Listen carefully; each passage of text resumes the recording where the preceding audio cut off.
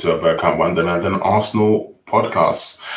My name is Carl. We don't really do host here, but I'm the one that's going to be asking the questions to these lovely panelists today. Because at ABW, we are all equal. Just some of us are a bit more equal than others. Talking of being more than others, the man who is always here and has to be here, and without this podcast, it would never happen, Daniel, the GFP. Danny, once I kick it off, what did you have for dinner today? I had 2 big mouthfuls of camembert, a dozen grapes, four cherries, one of which was a bit manky, and then I had a litre of water and a pink lady apple. Aren't you lactose intolerant? Only for strong cheddar, as I've now found out to my own cost. But for other cheeses, full fat cheeses seem to be okay. I'm all right on the Edam and the Camembert, made from cannons by real bears, so I've been told. And tonight I might splash out and have a couple of roast jacket potatoes and a tin of tuna. So if we see you wheeling off to the toilet anytime soon, we won't ask any questions. No problems at all. Good. How are you? Oh, God, I am very, very well. Just enjoying Twitter. Like, it just makes me laugh to some of the people, but we'll get on to that later.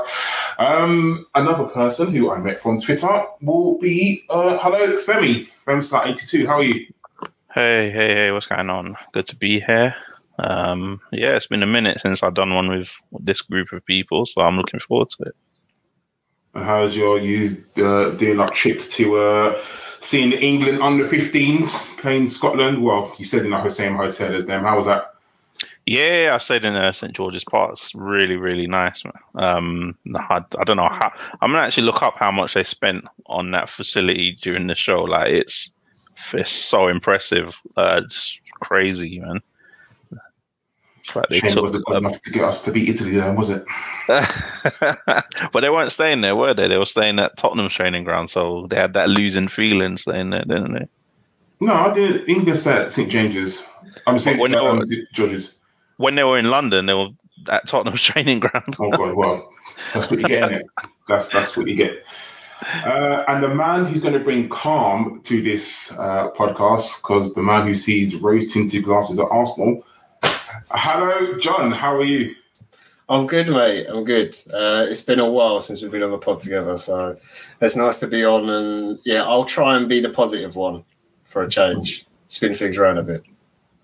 So I'm going to stick with you, John, because I need to start this off on a positive note. So, first game of the season. Premier League is back. We are happy. Everyone is in a joyful mood.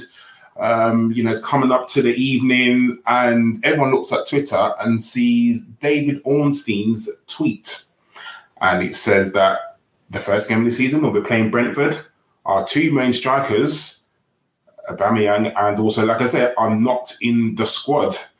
Just first of all, when you saw that, what was your first initial thoughts? At first, I was like, "Wow, okay, that's really weird." Immediate conspiracy theories of, we magically found a buyer for both of them, and we've got a striker coming in, and it's so they don't get injured and don't scupper the deal or anything. And then I think I got a message from Simon, Mr. Collins, because he was at the game doing it for the paper, and he said that they were both ill. Then I saw Arteta's pre-match presser, and it was a bit weird at first, just the way he sort of spoke about it, didn't really say anything. Simon said as much at the time. He said, I think it's COVID. That's sort of the whisper going round, but he didn't want to say anything because it wasn't official, and like medical stuff is all private, so you can't really talk about it. Turns out that was the case in the end. But before the game, it kind of got me excited because I thought, okay. At first I thought, Nketiah is going to play. Then I remembered he was injured. I was like, shit. And I was like, okay, Balogun's going to get a chance, maybe Martinelli. Maybe Saka will start the game, which probably wasn't going to be the original plan. I didn't really know what was going on with Willian at the time. So I was just excited to see what the lineup was going to be. But I still sort of went into the game a bit hopeful because Lacazette and Aubameyang pre-season haven't been great. No, I agree. And I think you and I are exactly the same, because when I heard that those weren't playing, the first thing I thought was, Balogun is going to play. And, this is a guy who, from last season, we was itching for him to get a chance. We really wanted him to play, and he only played sort of a handful of appearances in the Europa League, and we really wanted to give him a chance just to see what he could do. Femi, when you saw the team lineup, was that probably as close to a first team as we could, given the absences of our two main strikers? I mean, I couldn't have. I was a bit surprised by some of the decisions when you look at the lineup. I mean, you guys thought Balogun. I honestly thought Martinelli would play and Saka would play, but fair enough, Saka might not have been fit, so then you've got another dilemma, don't you? So yeah, it was as close to the first team that we could have picked as probably we would have hoped for anyway. I mean, looking at the bench, there wasn't much that I would have switched out from the bench to the first team. Let's put it like that, to the team that started. And that, yeah, probably paved the way for the rest of the game, I would say. I mean, yeah, we'll crack on to the game.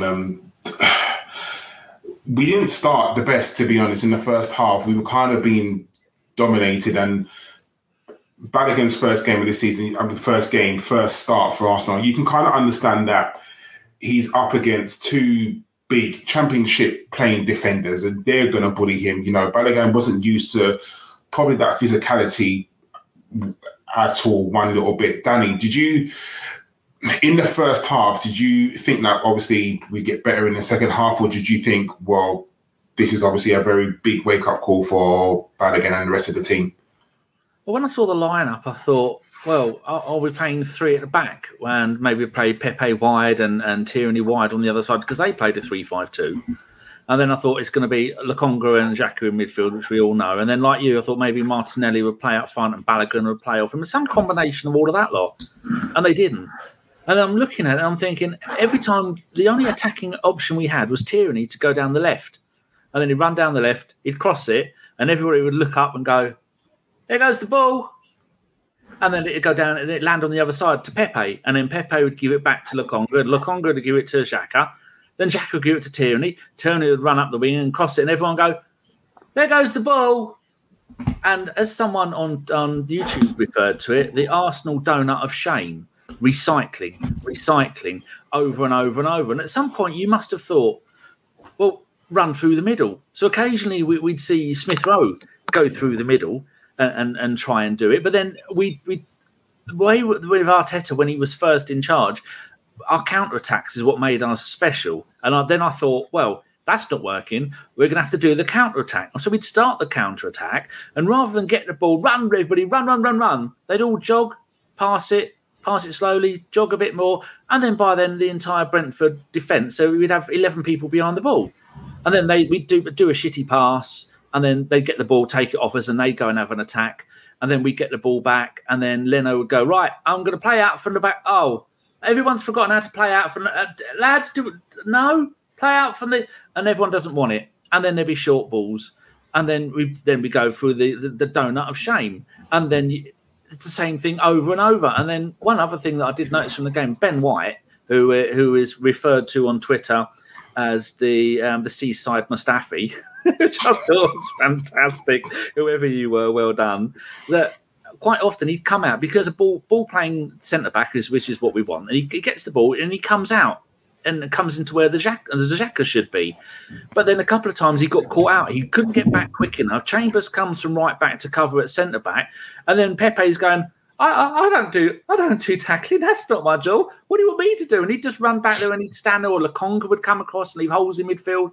And then they'd have attack, and then they'd have a shot. So I'm thinking, surely at some point, this has got to change. You know what, Carl? It didn't. No. And they scored. So, John, let's talk about the goal. So, from what I can remember, they come from one of their corners. Corner came in. I think they had a shot. It got saved, and it came out to their left. So their left, our right, and I think Canos sort of had a shot and kind of went in the near post.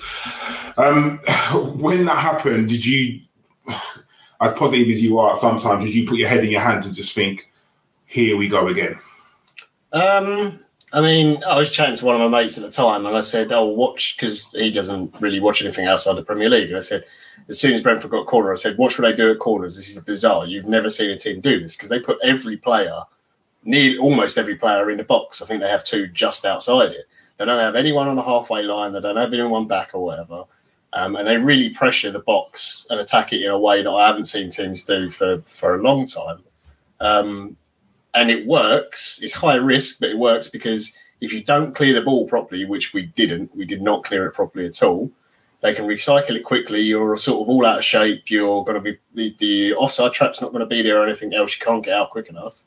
And they took advantage of it. I think it was just a poor combination of Marie, who had a really bad night, not winning his header. I think Chambers, who didn't clear it properly, probably could have let it go out for another corner. I think it had come off an Arsenal player when he went to clear it. And then I saw some people giving Leno stick because it was his near post. Honestly, I just thought the speed of the shot and like the player's legs it came through and stuff, I'm not sure there's a ton he could have done. I don't think Leno was particularly great that game. Not in terms of his shot stopping, I actually thought was okay. It was more his playing out from the back. But it didn't overly surprise me. I thought Brentford would have caused us problems. And look, I know everyone's freaking out over this game. It's the first game of the season. You're playing away to Brentford, a team that have got a brand new stadium and their fans have not been able to... no fans have been in stadiums basically for over a year. This is the first time they've got to go there. This Brentford team is way better than everyone gives them credit for. They are going to cause a ton of upsets this season. Every year we see it, people write off all 3 teams that come up from the Championship, say, they'll do nothing. They'll just if they can keep themselves in the league, it will be good. It wouldn't surprise me if Brentford ended up something like 10th by the end of the season. They could do a Leeds or Sheffield United, when they first come up, because they're a really well-organised team. They're really drilled. They're very experienced. And this Arsenal team, I'm not trying to make excuses, but you're missing, Lacazette, Aubameyang, Partey, Gabriel, and Saka. That's 5 players from a starting lineup. That all, if they were fit and available, probably every single one of those are starting the game. That's 5 of your players, and 3 of those, at least, are right down the spine of your team. That ain't going to help. Marie was awful on the night. He got really, really found out. The other thing as well, I've said this for years, centre-backs are not used to playing against 2 strikers. Just doesn't happen anymore. If you've got 2 people you're playing against, you're going, hang on a minute, I've got to mark this guy, and there's another bloke over there that I've sort of got to keep half an eye on because I've got to hope that the centre-back next to me, who I've got hardly any experience of playing with, is actually going to cover him properly. You're going to get torn apart. I don't think we played anywhere near as badly in this game as everyone said. Balogun looked well out of his depth, and that's not me having a pop at him. He's a kid. He hasn't played against men.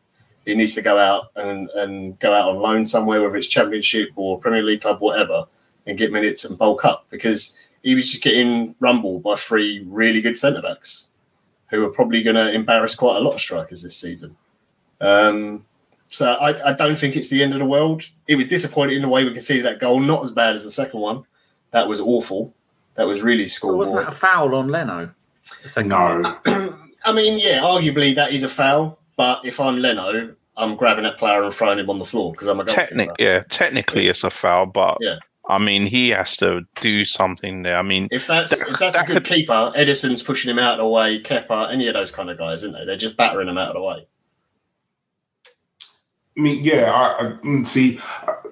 I'm looking at it from both sides of the coin. As an Arsenal supporter, I'm saying it's a foul, definitely. But if I'm looking at it from my football hat on, I'm going to say Leno. Yeah, I agree with you, John. Leno should be pushing him out of the way. He's not going to. If the goalkeeper pushes the player, he's not going to be a penalty. So nobody's worried about that. They're not. It's just not. They're going to call it, inbox just. Roughhousing, they're getting pushed. Everyone's getting pushed. Everyone's sort of barging each other. So I don't know if Leno was worried about, if I push him, it's going to be a foul. But the defenders need to also protect him a little bit more. I mean, the defenders should clear the first ball. The fact you let a ball bounce in your box from a throw-in is absolutely awful. That is criminal. That's really bad defending. But again, that was Marie all night. He was not good. Ben White, aerially, is not his biggest strength. And that is a problem. But I do think that's part of the reason why Chambers was at right back, to try and give them a bit more protection on those set pieces because he is better in the air. I think this is why it'd be better with Gabriel. Maybe, like Danny said, there was an argument for playing 3 at the back for that game and putting Holding in as well as an extra one just to shore things up until everyone was available. Then why did he pick Mark Maria over Holding? This team aren't because he's left-footed and Holding isn't, and Holding can't distribute the ball as well. It's true. He hasn't. I know he's played occasionally that side, but it's not his strength. And he likes to have a left and a right foot. And I understand because it's the way he wants to play. And I don't have a massive issue with that. I don't think if you put Holding in that team, it makes a massive difference to the result. The problem with that game is that we didn't have anyone on the pitch who could take a chance. So we had like 20-something shots in the game, and no one put one away. I mean, I saw that 20-something shot stats, and which ones actually stood out to you? The Pepe one. Xhaka's chance, I thought that was a really good chance when he put over the bar, and then Smith Rowe maybe. Yeah, okay. So like that's three decent chances. How many do you remember clear cut really good chances for Brentford in the game? Well, I remember a couple that there was one that the guy danced through, embarrassed a few of our defenders, and then dragged the shot wide. That was a really good chance. He hit the post as well, didn't he? Yeah, that's the difference between that's the fine margins, though, isn't it? In Premier League games, if you take those chances, Brentford could have finished the game 5-0. It wasn't a 5-0 game, but they could have because they had those extra chances. But equally, if Arsenal scored their 3 chances, we end up winning it 3-2. Probably not a fair result because Brentford were a better team in the day and deserved the 3 points. But those little half a second, like, do you get your shot off perfectly? Do you get it under control? Do you like scuff it a little bit? Does the keeper make a great save? Those kind of things. That makes the difference in games. And I think if you had as poor as Lacazette and Aubameyang have been in pre-season, I think if they're in the game and you present them with the chances that we did have, maybe one of those goes in. And if we score a goal and then it's 1-1, that Brentford team, you've got no idea how they're going to react. It's a completely different environment. It's not the Championship anymore. You know, I think the crowd and everything is a big factor, but I just think everyone's blowing it way out of proportion for the amount of players that we're missing from the team. But it's just typical of Twitter and everything else now. Right now, it's like instant meltdown. Anything goes wrong, I'm going to lay it all on Edu and Arteta. It's all their fault. These players aren't good enough. Get them out of the club. Why are we spending this money on Ben White? Why are we going for Ramsdale? Why are we doing it? It's just like it does my fucking head in. I love Twitter because I've got to meet some amazing people and like get on the podcast and things like that. But I really do miss the days of when it didn't exist and I'd just go to the pub with my mates and just watch a game and we'd have a whinge or moan about it. If we lost, we'd be happy and celebrating if we won. And we'd all be talking absolute shit. It made no fucking sense at the end of the game. The next day we'd talk about it and then we'd be sensible because we haven't been drinking or fucking up whilst we're watching it. But instead, what happens now is everyone just spews that shit instantly out. Like the second something happens, it's like bang, instant reaction. And no one takes a second to think or analyse or actually watch anything in the game. I just think the whole thing's been blown way out of proportion. Carl, were you surprised at the new rule for bookings and for fouls? Because it seemed to be, hey, let's bring back the 60s, let's kick and punch. And there was not a single yellow card in that game. The referee was letting everyone get away with everything. I'm just looking. Tackles attempted, they did successful 20 out of 29. We only had successful 9 out of 16. And we had a 56% tackle success rate. That's not good enough. But with the whole Leno not clearing the ball, he should have looked at that game because that was far enough into the game to realise that either the referee didn't care about fouls because some of the ones that he let people get away with. So were you surprised with that? The new rule on fouling and tackles and stuff? That's going to change very, very soon because there were some fouls in that game where how some of people didn't get a yellow card. I do not understand. I'll be very honest. That's for both sides as well. I'll be very honest. So all it's going to take is the first Granit Xhaka tackle, and there'll be a yellow card, red card straight away. You can almost guarantee that, unfortunately. But that new rule of letting things go, letting things play, it's not going to last long. What it's going to take is a high-profile manager like a Pep or a Tuchel or probably a Sean Dyche to moan about one of these. To moan about one of their players getting fouled and nothing happening, and then it will change because that's what happens.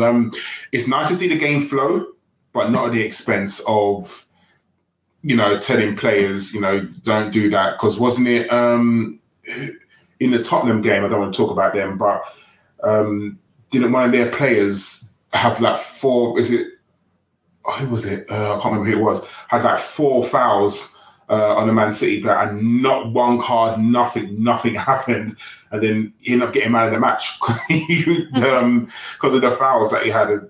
He's just mad. So yeah, it will change extremely soon. I can see it coming. Danny, a question to you. We spoke about this just briefly. John mentioned it about Ben White getting dominated in the air. Now, if I'm a Premier League manager, if I'm Thomas Tuchel and I've watched that Brentford game and I've got Lukaku, all training this week, my tactics will be stand on Ben White, get the ball into Lukaku and dominate him in the air. So do you think there's kind of a worry now that that's what teams are just going to do? They're just going to put a player on Ben White, knock the ball into that player, the player heads it on, knock down, shot on goal. Can you see sort of that coming? Because Ivan Toney literally battered him on Friday. He was nowhere near sort of winning any headers. So can you see that being a problem going forward? Yeah, but we need to look at the way that it was in the glory days for Arsenal. Sol Campbell would be the ball-playing one, and then Tony Adams would be the one at the back, mopping stuff up, elbowing people, letting them know he's there. And so we need to have someone doing that. And Pablo Mari is worried about getting his hair done. He's kind of a stylish centre-back. He isn't going to go and get stuck in. Bob Holding, Big Bob, he's not going to fuck around. He's going to go in there and he's going to look at these new rules or lack of rules for the defending and tackling, and he's going to take people out. That's what you need in there. Someone, or Gabriel, he's a hard player. He'd be good for. Not seen much of Gabriel, which is worrying me. But all this money that we spent on, but you can't have. You've got to have a hard man, and then you got to have someone, because if he's going to have someone playing the ball out of defence to the midfield, which Ben White was doing pretty well. In fact, getting the ball going out into midfield and passing it around rather than just doing playing it out straight as a centre back. But the thing I'm most worried about is playing out from the back, because they still can't do it. They all still hate it. There's still confusion. And you look at that when we were doing it, someone put a video up of Arsenal from the glory days under Wenger, and we'd get the ball and it would be quick, immediate pass. What's wrong, John? All these revisionism under Wenger is amazing. One of the videos that got shared was against some absolute fucking no-name team. I think it's Basel. They weren't even Basel. They were worse than him. I can't even remember the fucking name of them. Is that the one where there's about 40 passes? In the Europa League, and it ended up with Giroud getting to the corner flag and crossing it to no one. Everyone's going, glory days. Look at the speed of the passing. Brilliant. You've got Mesut Ozil, Alexis Sanchez, Santi Cazorla on the pitch. Fucking well done. Congratulations. You can pass it around a bunch of farmers and still not score. Fucking, honestly. Absolute bullshit. You know what we did for the last 10 years under Wenger? We won a couple of FA Cups. You know what we've done under 2 and a bit years under Arteta? Won an FA Cup. Show me the difference. Nothing. Arteta's got a worse fucking team. Move on, honestly. The man isn't here anymore. Give it up. The one thing that I will say is there was a plan on the Wenger, wasn't there? In terms of playing out from the back, it was usually get it to Sanya. What that was usually the tactic, wasn't it? Get it to Sanya, and then he always used to win those headers. I don't know what's happened. We seem to be. It seems to be a confidence thing. It seems that something's gone wrong, and once that one thing has gone wrong, playing out from the back, it seems to have just fallen to pieces. Where I don't know what's going on with Bernd Leno, if his head is in the game or what the problem is, but it seems like at least once, if not twice a game, he has a moment where, I don't know about you guys, but where you got your heart's in your mouth, you're like, what is going to happen? He doesn't look like he wants to be there, does he? To me, no, we don't like it.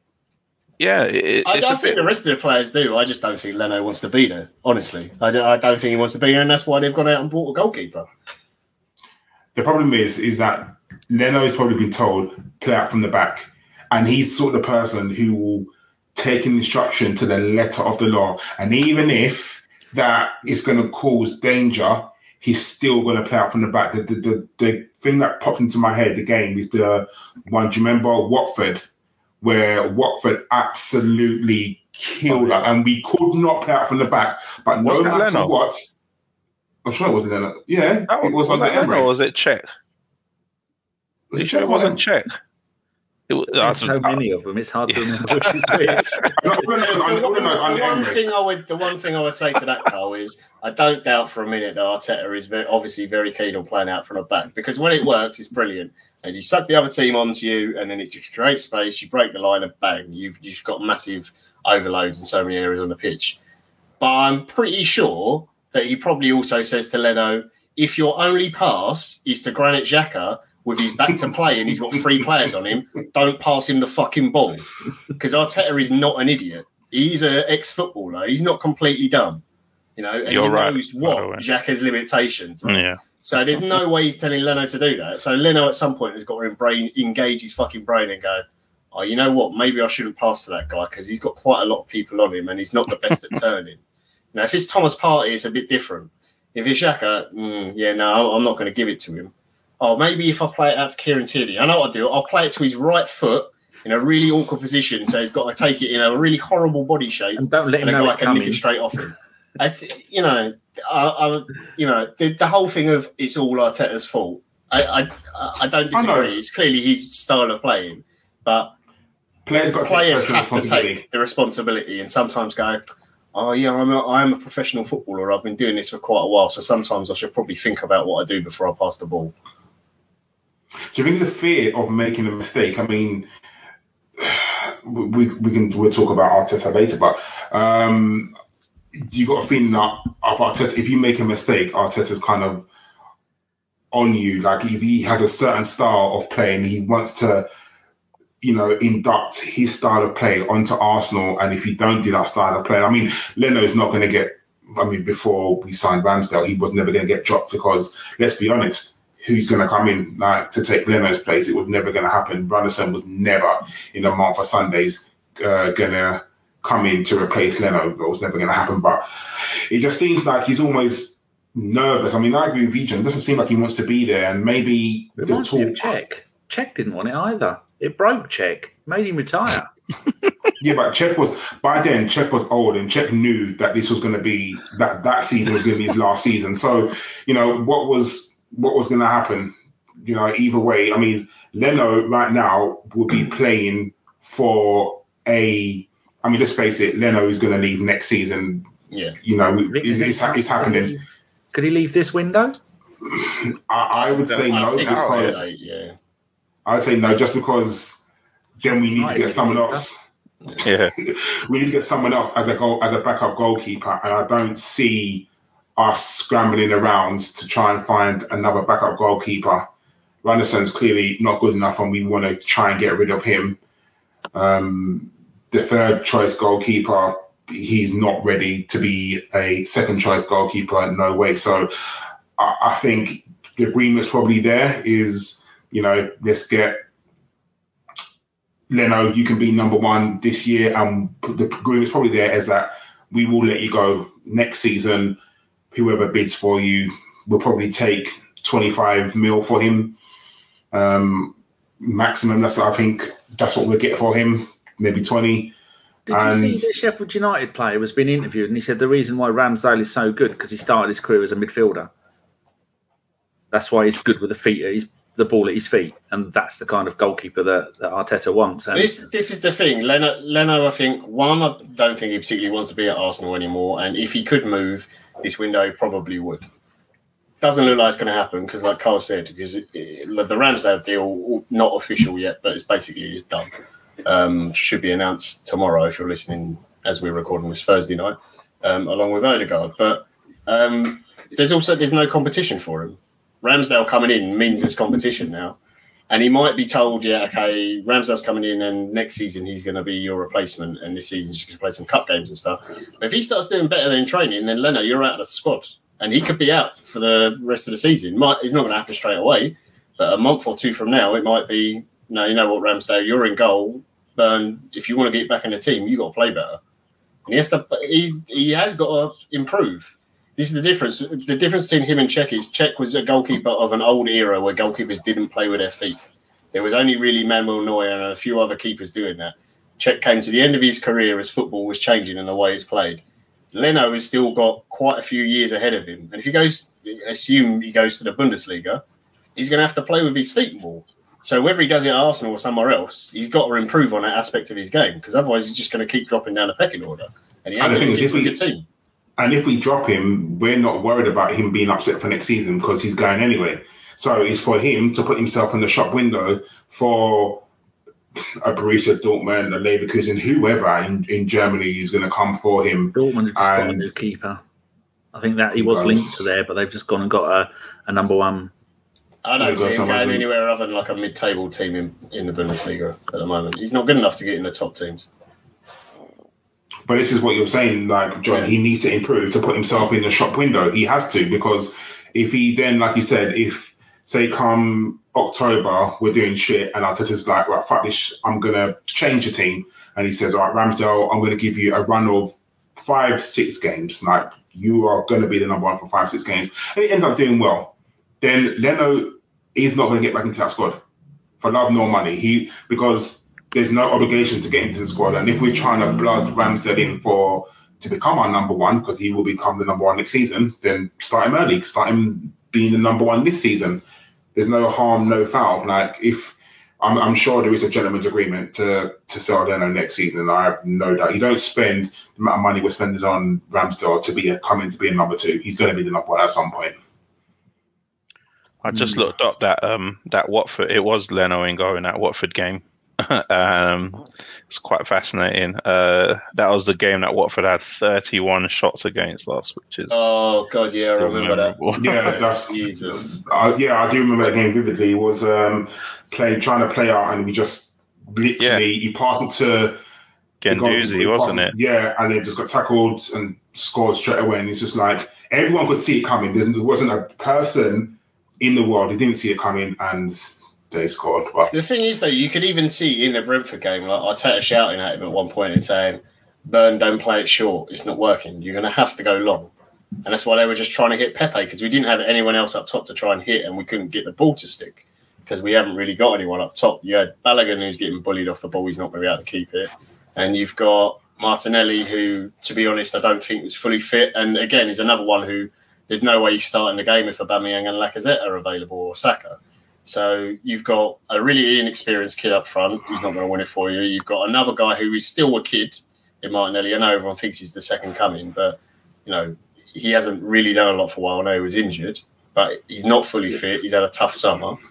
And we're bringing people like Reece Nelson off the bench. He's not even wanted at the club. That's like how shallow our bench was in this game. So again, that's why I think people are blowing it way out of proportion. I'm not looking forward to Chelsea and Man City. Don't get me wrong; it's a fucking horrible start to the season, which is why I really wanted to win the Brentford game, because at least it's 3 points to get you on the board. But do you think it would have been just shit how it's worked out? You can't help it. Do you think it would have been different if Brentford, it wasn't their first game in the Premier League and their first game, like you were saying, in their new stadium with a full capacity? No, I do think that is a bigger factor than people are saying. Like, getting on for. That is huge. Like, that is massive. But it's magnificent for football, though, wasn't it? The scenes after. Oh, no, I loved it. Like, the atmosphere sounded amazing. It's one of those games where, as much as I would have hated seeing it live, it would have been nice to be in the stadium just to feel the atmosphere. It's the Brentford fans seeing it, and there was the video of the old guy, like, crying and stuff, like, first time in however many years it is, top flight football, and seeing him win against a club like Arsenal. It's a great story. But there is no doubt at all that has a factor. I think that's why you got weird results last season when there was no fans in the stadium. It's the same thing. It works both ways.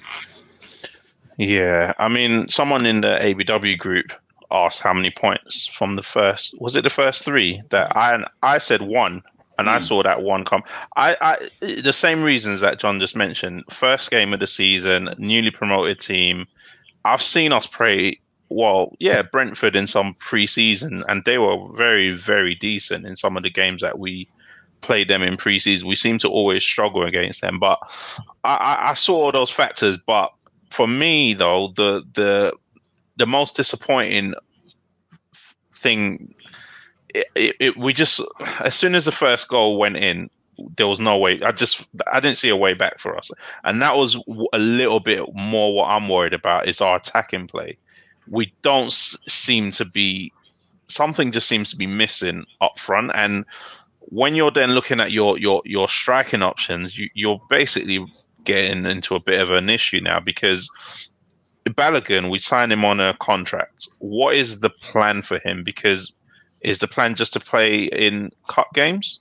Is the plan to go on loan? Because, like you're saying, he just does not look ready at all. Eddie Nketiah all over again, isn't it? Yeah, you've got to make a decision with him to best protect him for the future. Does he need a championship loan to toughen up? Or, there's very few strikers that come into the Premier League, between age 16 to 20, whatever he is. I think he's 19 or 20, that make an immediate impact. The ones that I can think of, players like Rooney, Rashford, Owen, like them old. Yeah, Owen and Fowler. Yeah, exactly. There's very rare that you'll get a striker that will burst on the scene these days. Even a Harry Kane went on loan multiple times. He's got the physique, but he needs to play men's football. He needs the rough and tumble. So then you've only got basically two strikers. If Eddie, I don't know what the situation with Eddie is, if he's going to stay, go, but. Well, it's his last year of his contract, isn't it? So, and he's sort of indicated that he's not going to sign another contract. So, if he doesn't go in this window, he's not going to go in January. No one's going to give us any money for him in January. We can get him for free in 6 months.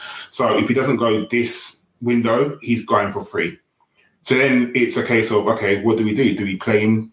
Do we not? Play him? It's just a weird situation where we have four strikers and we're still struggling to score goals. Granted, two of them didn't play against Brentford. I totally understand, but scoring goals has been an issue for us even to last season. I mean, until Odegaard came into the squad, even just creating chances was really, really hard for us.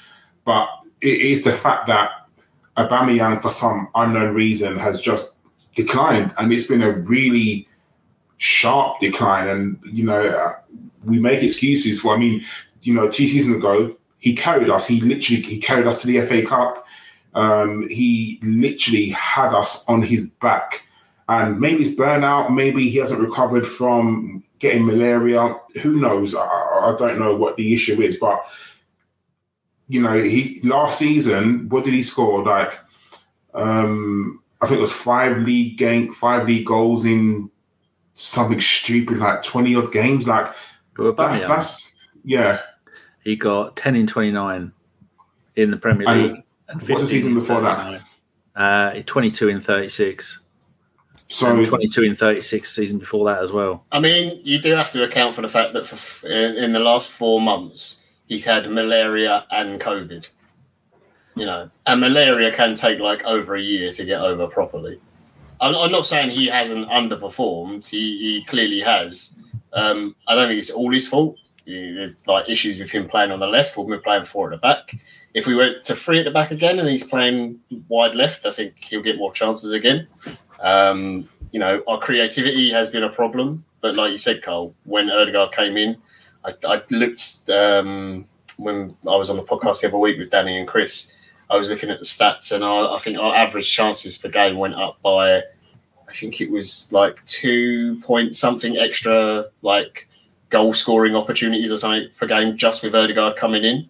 Like the stats improved just from the Chelsea game with Smith Rowe, and then if you go game by game of who's actually playing in those games and watch the shape and stuff. Other than I think one of the games that was in a bit of an anomaly, where Aubameyang was playing on the left, like our goal scoring opportunities were way better. So, like that's obviously an issue, and that's why the club have done what they've done. They've waited all summer. I know people have whinged and said, "Why don't we get it done earlier?" You can't buy a player until the club are ready to sell them. But that's why Odegaard's come in. We've again not official, but we have got him. That's definitely going to free us up. I'm way more excited to watch Smith Rowe, Odegaard and Saka behind whether it's Lacazette or Aubameyang than anything else. because those three looked absolutely brilliant when they were playing with each other last season, towards the end of the season. We know how much the form improved. People still might not have enjoyed the football. Well, if you don't like it, you don't like it. Tough shit, really. It's what you're going to have to put up with for this season, at least. But we were playing better and we were getting results. I know we tailed off towards the end of the season, but I think a lot of that was down to, Tierney being out the side and then Xhaka being moved to left back and not really having anyone to help party in midfield. But we were much more improved. So I think the club are doing the right things, but it's not like quick, easy fix. You just go, buy this player. Oh, okay, yeah, we're top 4 again. We're way off that. We are way off those teams. This is something that probably take like 3 seasons to get back to that, because we've got so much rebuilding to do. But the club are actually doing it in the right way. They're buying the right age profile players. They're building them up. If they don't work out, they've got serious sell-on value. I had a guy have a go at me the other day going, what have Arsenal become when they're buying players that have got sell-on value? I was like, are you a fucking moron? Like, serious. Why do you think Liverpool bought Philippe Coutinho? They bought him because he's a good player, and they knew if they wanted to get rid of him later on, they could make a fuck ton of money out of him. And they did, and they made like 150 million out. How is that bad? That's not bad football management. That's great football management. That's how you should run a football club. We're not Man City. We can't go and spunk 100 million on Jack Grealish, a player we probably don't even need if you're Man City. Fuck knows why they bought him. It just fill up their homegrown quota, I guess. We can't compete with those sort of things. You got to be realistic with your expectations for the football club for the season. If you want to be disappointed in Arteta, his tactics and everything else, that's fine. But I wouldn't be going and moaning at the club because they're doing everything right at the moment, I think. At least this window so far. We can't say that Arteta's not been backed. He spent almost 200 million, and I think if any other club had spent that sort of money, we would be saying, okay, technically you should be kind of challenging for the title. We're not going to challenge for the title, not for, like you said, John, not for. You said 3. I was saying top 4. I don't mean for the title. I mean to be in the top 4. I don't think we'll be challenging for top 4 for a couple of seasons. I think we are miles away. And realistically, if I'm completely honest with you, if Man United, Man City, and Chelsea are all run properly, as best as possible, there is no other 3 teams in the Premier League that should ever win the title ever again, because they've got more money to spend than any other club, and no one can compete with them financially. If they run properly, it should be one of those 3 teams winning the league every single season without fail. You cannot compete with them financially. It is absolutely impossible, the money they're spending on football players. Man United can be that garbage and still go out and spend 200 million every summer because their commercial revenue is just through the roof. You can't compete with that. The problem, though, that Arsenal will then have is we cannot, and it will. Arteta will not last 3 years. Let's put it like that. It's never going to, however many windows it takes to fix this, there's no way that he's going to last that. And it's unfortunate. Like I always say, I do like the guy, I do want it to work out, but it's never going to happen that especially when you start spending money, as Frank Lampard found, when you're not spending money, there's less expectations. When you start, putting money into the squad or you're spending money, then the spotlight becomes more on the manager now. So now you're at a point where if he doesn't get, let's say, top 6, we're not talking about top 4. Let's forget about it. Yeah. If he doesn't get top 6, there's going to be a bit of an issue for Mikel, or if he's not close to top 6. Now, my main thing is when you're talking about Aubameyang and his decline, when you watch, even when Aubameyang's not playing, our chance creation, our forward, moving the ball forward, our transition play doesn't seem to be good enough to get our players. Like, our forward players are so low touch, it's unbelievable. So whether it's someone playing on the left or someone playing up front, unless it's Lacazette who basically drops into central midfield to get the ball all the time, that's how he has so many touches. Our forwards don't touch the ball enough. But do you think that might change, Danny, with Odegaard coming in? Because if you think of Odegaard coming in and you got Smith Rowe, you got Saka, Martinelli, those players should sort of get the ball and drive it forward. And what you're hoping is that whoever it is, whether it's a Lacazette or an Aubameyang playing as central striker, that if we provide them with the service, and I'm not saying it's going to be one touch, one ball, one goal. Like that's not going to happen. But I think providing our strikers with the ball is just job number one. They can't score if we don't have the ball. So get the ball to them. Once they have the ball, then yes, then you can talk about trying to get shots on goal, trying to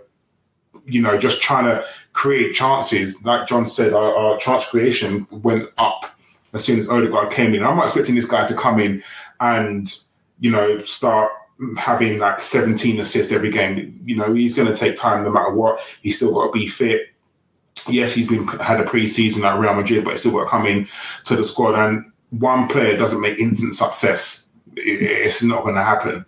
But what you're hoping is if we do have a fully fit squad, and whoever, and if Odegaard does come in and you've got Saka on the right, Pepe on the left, or vice versa, and another up front, whether it's be Lacazette or Aubameyang, then we should be playing maybe a little bit better because we just don't create chances at the moment. True. I've got some Aubameyang stats from that website that we all love, FB Ref. But you've got a good point there. With at the moment, for the Brentford game, all we could do was up the wing with Tierney because Chambers, although I think a couple of times last season he did run down the wing and then have some really good crosses, but he can't really do it regularly. Bellerin can't do it because he can't get back quick enough. And then so, like you're saying, with a midfield too, say if the partnership is Partey and Odegaard, spraying the ball around, both magnificent passers, composed at the top of their game. Compare that to Lokonga, who's a young man, who was fantastic. When was it Lokonga that played? Yeah, it was. He was captain of Anderlecht in Belgium, and he's a really good player. But this is all new to him. So you compare Xhaka, who it looks like he doesn't really give a shit. Xhaka and Lokonga compared to Partey and Odegaard. We see those two playing, and then we'll be seeing balls, quality balls. But a player will run through the middle, and he'll put the ball through to the middle, or getting the ball and quickly passing it up forward to someone who's making a run. We saw so little of that with the midfield that we had before, and like John was saying, wait till we get our players back, because once we got a midfield of Partey and Odegaard working together, which is going to be Arteta's plan, then if that doesn't work, then we can go out and shoot him. But talking about that FB Ref and what you were saying about the Aubameyang stats, the best season that he's had, it only goes back 5 seasons, was shots that he had for Dortmund, 117. And the season he was at Dortmund and Arsenal was 82, and then 89, and then 90, and then last season was 56. I mean, even if we all hate XG, but I didn't realise that XG meant from after the game. I thought it meant before the game, so that's why I didn't understand it. But his XG last season was 10.6. They expected him to score, and the season before that, 15.8, and then the last season was 20.1. So he's getting half as many expected goals this season than he was 2 seasons ago.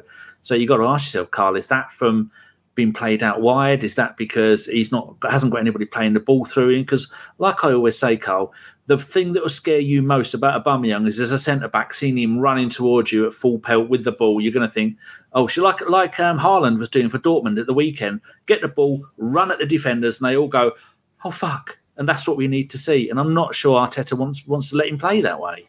I think the other thing I would say, and it's definitely true of the Brentford game, was true a lot of last season, is that our front 3 forwards, whoever was playing whatever position, other than Saka and Smith Rowe, like Pepe was good towards the end of the season, but there's so little movement. So if you are Granit Xhaka or Thomas Partey and you're looking for a pass forward, it doesn't matter how quickly you want to play it, because if Lacazette has come so deep that he's 5 yards away from you, and Aubameyang's not moving from the left, or Pepe's not moving and making a run, you've got no one to pass to. And then you go, oh, okay, do I just play the short ball to Lacazette, who then immediately gives it back? I'll receive it under pressure and then go somewhere else. That's why the ball always ends up with someone like Tierney, because he's one of the few players who will actually run in behind the defence. So I do think, I'm not saying it all on the forwards, but I do think you have to take that into account, because they're not moving at all for the midfield at the moment. I hope that is something that changes. But, Arteta clearly doesn't particularly fancy Lacazette. That's why we've seen him not necessarily linked with a particular club, but lots of stories about him leaving, lots of stories about us trying to sign a centre-forward. And I think, honestly, if they could go back now and rethink that Aubameyang contract, they probably wouldn't have given it to him. Because I think right now they're in a position where if someone came in for both of them, they'd quite happily go, yeah, take them off our hands and we'll go buy a new striker. Because I don't think they're really the strikers that Arteta wants to play with. They're not his style. They don't suit his style of play. They're not the kind of guys you'd see at Man City. Not saying they're not good enough to play for them, but the style of football they play and that they thrive off is not the way that a Pep would want to play or Arteta wants to play. So I think the problem is he's come into a squad where there's so much work needed to be done and still needs to be done, like in terms of outgoings and replacements and stuff, that he kind of went, well, these guys are experienced, at least they'll get me goals. I'm going to have to concentrate on that later. I've got to sort out this midfield problem. I've got to sort the defence out. We need left back. We've got to sort the goalkeeper out. Right back's an issue. There's still a lot of work to be done. And this is what I'm saying. I don't think top four is a realistic aim for a couple of seasons because you're not going to fix it. I agree with Femi. I think, if our first team, with Ødegaard in, Ramsdale in, maybe we get another player in, we'll see. If everyone's fit for the whole season, wishful thinking, then realistically the team should be able to get fifth. I think they're good enough to get fifth place. I don't think they can get any higher than that. You'd have to have phenomenal sort of wonder season like Leicester did when they won the league and just go on some sort of ridiculous, 14, 15 game run of winning games to even think about getting above fifth place. Because the other teams are just way ahead of us in terms of experience, quality, depth, everything. So you have to be realistic with your ambitions. And that also means that the football might not be quite as good as you like. You might not create as many chances as you like. That's why we finished 8th last season. It's not a surprise. And yeah, part of that is down to Arteta and some of his tactics, but a lot of it is basically down to the mismanagement of the club for the last 10 plus years. The contracts we've given out and all the other things we've done. Speaking about mismanagement, why do you think it's so hard for us to move players on? I mean, you've got a player. I mean, there's so many players that we need to move on and players that are saying that they want to leave. And pluck one out the air, Bellerin. Bellerin has come out, kind of said through a third party, his agent, that he was willing to take a pay cut to leave. Now, Bellerin is maybe not Arsenal quality, but he definitely is quality enough to play for another squad, definitely a squad in Spain somewhere. But to the best of our knowledge, nobody has come in for him. And it's not a case of it can't be his wages. I don't think Bellerin's on exorbitant wages. I can't see that. But it's just weird that he wants to leave. We want to move him on, and we haven't yet moved him on. So, Femi, why do you think it's an issue for Arsenal? I mean, I look back to Tammy Abraham, and I can understand that Tammy Abraham moved from Chelsea for 40 million to Roma. And yeah, there could be a little Mourinho-esque issue there, and I understand. But if that was Arsenal, so I'm not for 1 second am I comparing Eddie Nketiah with Tammy Abraham. No way. However, how is it that Chelsea can get 40 million for Tammy Abraham and we can't get 10 million for one of our players? Like, why we can't get 10 million for Nketiah? See, now this is where I've got a problem with Arteta and Edu. And I haven't seen the questions, but I'm sure there's a lot of questioning. But this is my questioning of them, is the squad management decisions that they've made over the last couple of years. This summer, let me tell you, I can see the joined up thinking in the transfer window. I can see the young players, the age range, and there's a joined up thinking. Whether people complain about it or not, at least there seems to be a plan. My problem is the panic of maybe let's just say last summer, the not letting players go when they were bidded for, the Ainsley Maitland-Niles stuff, the Bellerin bid that came in that David Ornstein reported from PSG, the Eddie bids that have come in reportedly as well. Now, what I don't get is if these players are integral to your plan, by all means, reject the bid. That's it. Don't take the money. Let them play. They'll make a difference. But what's happened is a majority of these players are now the players that we're trying to get rid of. So this is my thinking is, where does that come from? Where's the joined up thinking there? What happened there? Why are we so afraid to let go of players? I remember on the Wenger, we used to have this thing where we were so afraid to let go of players as fans and as the management team. And I understood it on the Wenger because he just did not like the transfer window, did he? He didn't want to dabble in the rubbish of the transfer window. But we've got to be able to just say, you know what? Just sell. Fair this summer, Joe Willock, I didn't want him to go, but you know, sometimes you just have to accept it.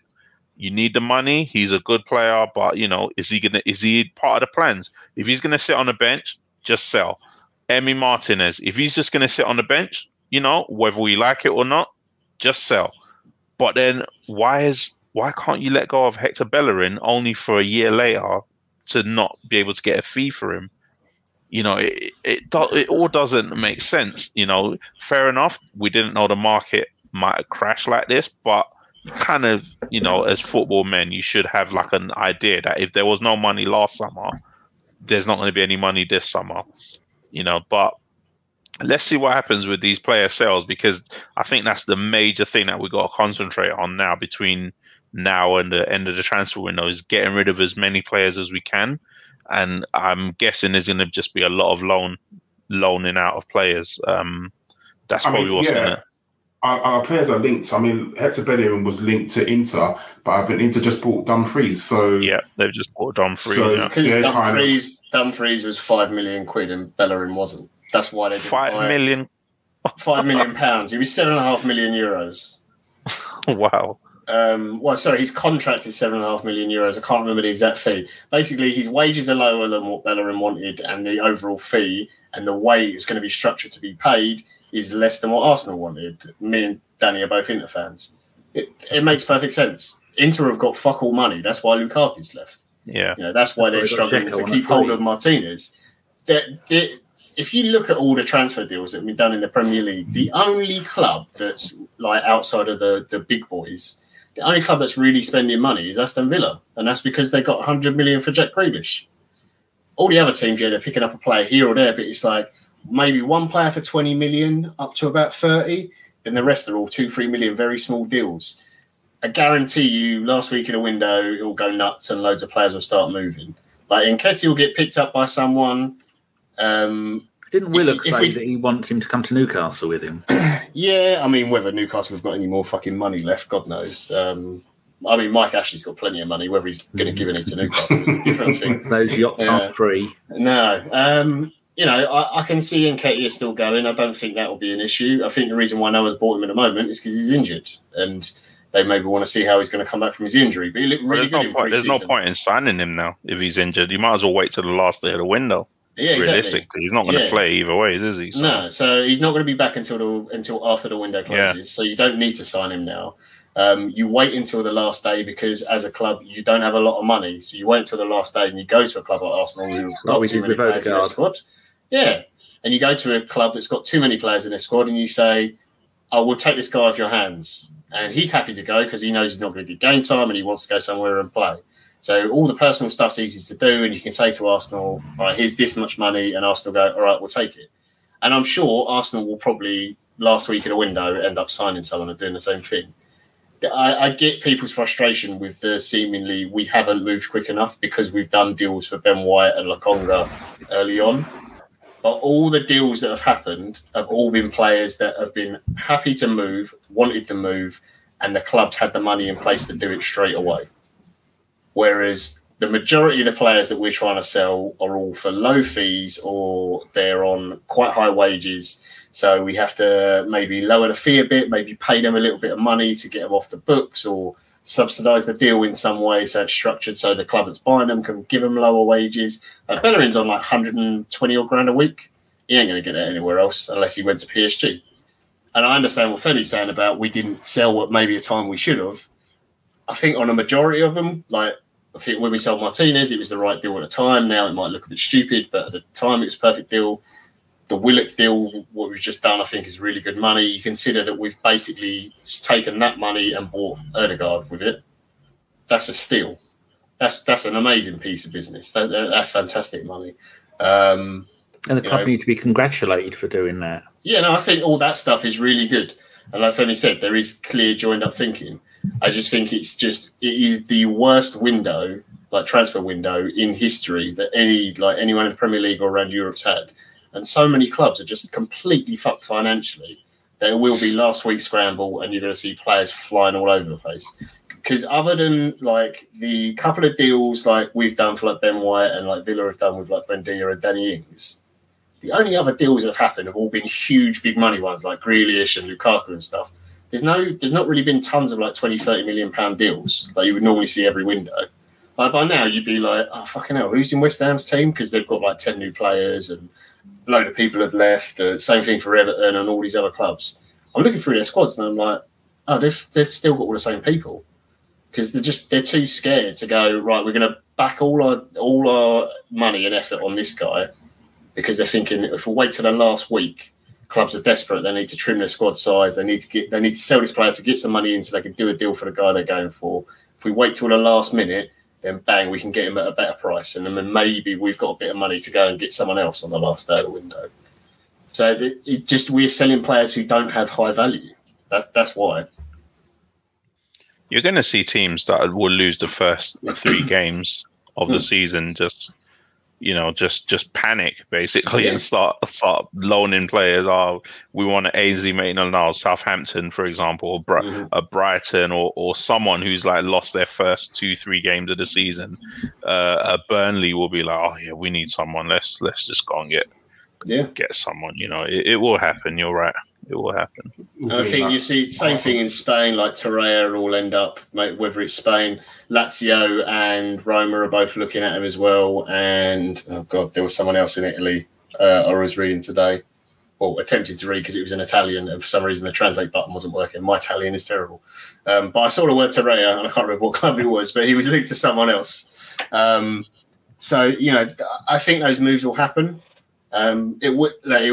Ideal world, it happens first week in a transfer window and all your deals are done. That's great, but it's just not the way football works, especially in the market the way it is now.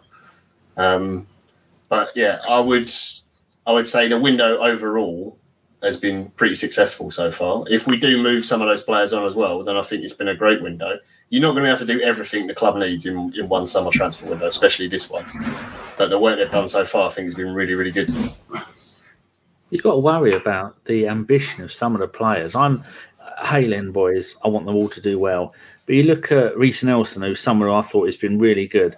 1920, he played 17 Premier League games.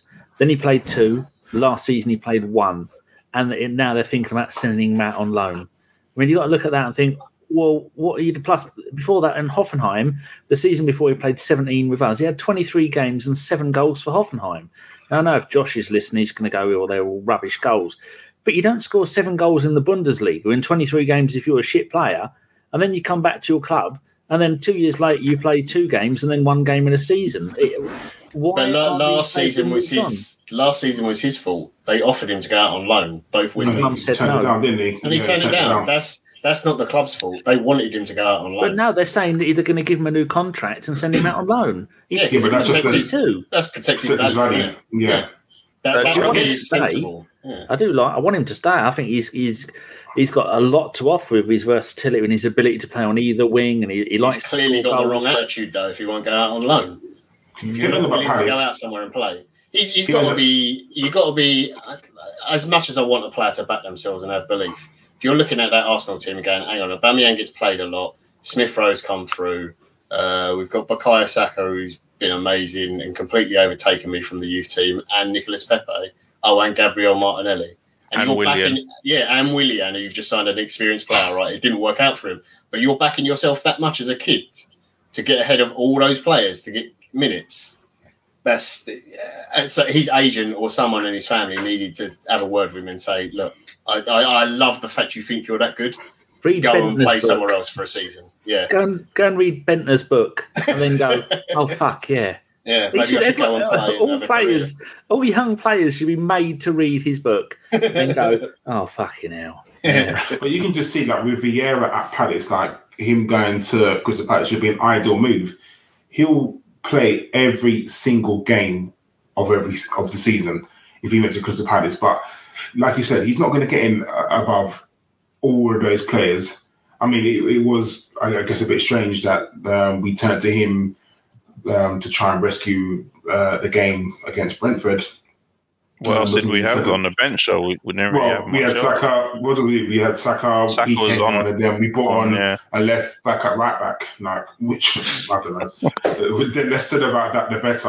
I mean, it was Nelson, El Neni, or Maitland-Niles. That was basically it. They were your choices for like I'm adding El Neni in as an option to try and get you back in to win a game.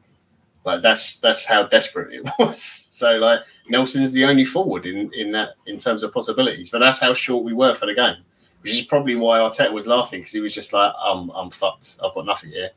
I've got a shit start to the season playing against Chelsea and Man City. I thought I might get something for the Brentford game, and then I find out my two starters. It's bad enough Partey's gone, but fucking my two strikers are out as well. Or Martinelli's not fit, and I've got to play Balogun up front. You know, he was on a hide into nothing in that game. I'm not saying he excuses it, and there was players who did not perform well enough on the night, but there's not a lot you can do as a manager in that situation. I mean, sticking with Arteta, if worst comes to the worst, let's say on Sunday we don't get anything against Chelsea, and then I think after that we have West Brom away, don't we, in the Carabao Cup or whatever it's called this year, and then we have Man City. Let's say worst comes to the worst, and we don't win against Chelsea, and we don't win against Man City, and that's 0 points from 3 games, and we are already 9 points behind wherever. Where do you see? Can you see Arteta lasting past, say, November, Danny? Like, if we don't get at least something out of one of those 3 games, the league games. Well, I've pinned to my Twitter account a tweet that I did 9th of August. I've got draw against Brentford, lose to Chelsea, Man City, beat Norwich, draw to Burnley, lose to Spurs and Brighton, draw to Palace, lose to Villa, lose to Leicester, beat Watford. That one I'll like to change that, and then lose to Liverpool. And then I've put Arteta fired. He'll be fired within 10 games, but I'm not sure that they will ever fire him, because they've now. I did this before the money he got bought Ramsdale and bought Odegaard, and they're not going to give a manager this much money to get the players that he wants and then go 10 games. Nah, you're fired. I think he's going to last the season. No matter what happens, he's going to get the entire season, partly due to apathy from the owner, and partly due they don't want to have to go through the whole, new manager, right, all those players the last one bought, I want them all out, which is the problem that Arteta has now with the Emery players, and Emery had with the Wenger players. We're going to have to just put up with it, because it's never going to get any better if you just keep sacking the managers and bringing new people in. Unless you're Chelsea and Man City, then each time they come in, they can have £250 million each. So I don't think it matters what he does. He's not going to get sacked this season. See, I hear what you're saying, and these are Arteta players. I totally understand it. And the next manager that comes in may not fancy a Ben White or may not fancy, any of the players that Arteta has bought. I think that if we don't start putting points on the board, then fan pressure for me does build up, and at a certain point you can't just keep him in the job. I mean, let's say for argument's sake, shit really hits the fan, and we don't beat Chelsea and we don't beat Man City, and let's say for some unknown reason we lose to West Brom in the Carabao Cup. Whoa, Twitter. It's going to be fun. No, but even forget Twitter. Let's just talk about normal. If Arteta loses his first 4 games, surely by then you're going to be looking and thinking, okay, that's bad. And then you've got Norwich at home, which you're thinking we should beat Norwich at home. Burnley away, a little bit tricky. Then Spurs at home. I think the Spurs at home game will be the make or break. You beat Spurs, then maybe. You don't beat Spurs at home with all the fans there. I can imagine we don't beat Spurs with 50, 60,000 fans booing, that will send a message, I think, to the owner, because after that you got Brighton, because then you got Brighton, then you got you got Brighton, and then you've got the international break. I think that is when he could leave. And I saw John. I see John shaking his head. So I want to go to John, because I think if he doesn't, let's just say, John, he doesn't beat Chelsea, he loses to West Brom, and he doesn't beat Man City, surely that, he's going to start having to answer questions. I'm sure he'll have to answer questions from the media and from fans being angry. If he loses to West Brom, I'll be pissed. If he loses to Chelsea and Man City, I'm going to be disappointed, but I'm not going to be angry at him. You're talking about a team that just finished 8th in the league, losing to the 2 clear favourites for the Premier League title, a European champion, and another team that's basically trying to win European competition every year. And people are going to lose their shit over losing to them two, the 2 best teams in the country. Are people fucking nuts? Yeah. I don't think it's about those 2 games, though, in isolation. I think I said, as soon as we went on that run last year, I said it in the ABW group as well, I don't know any manager that has ever come back from that. And the reason why is because of these things that happen now, which is when you've gone on a run that bad, that was a horrific run, by the way. Terrible. When you've gone on a run that bad, you're now at a stage where every defeat puts you under pressure. No matter even some games when you draw, you're under pressure. It's not fair, but it's just and that was without fans. Now that fans are back in the stadium, I would love to see an electric atmosphere on Sunday like we saw for Brentford, but I know what's coming on Sunday. I know there's going to be just silence, and then there's going to be I know there's going to be boos. Goes wrong. I know there's going to be boos in the stadium, because I don't understand how or why or what's happened to the Arsenal fans. That there's such a disconnect with the club. I'm not even going to blame the manager. Let's just say the club, the owners, there's a massive disconnect that every result now is 10 times bigger than it used to be. I don't know what's happened. I've never seen a reaction like this for a defeat like the one against Brentford. It's been... You're going to be there.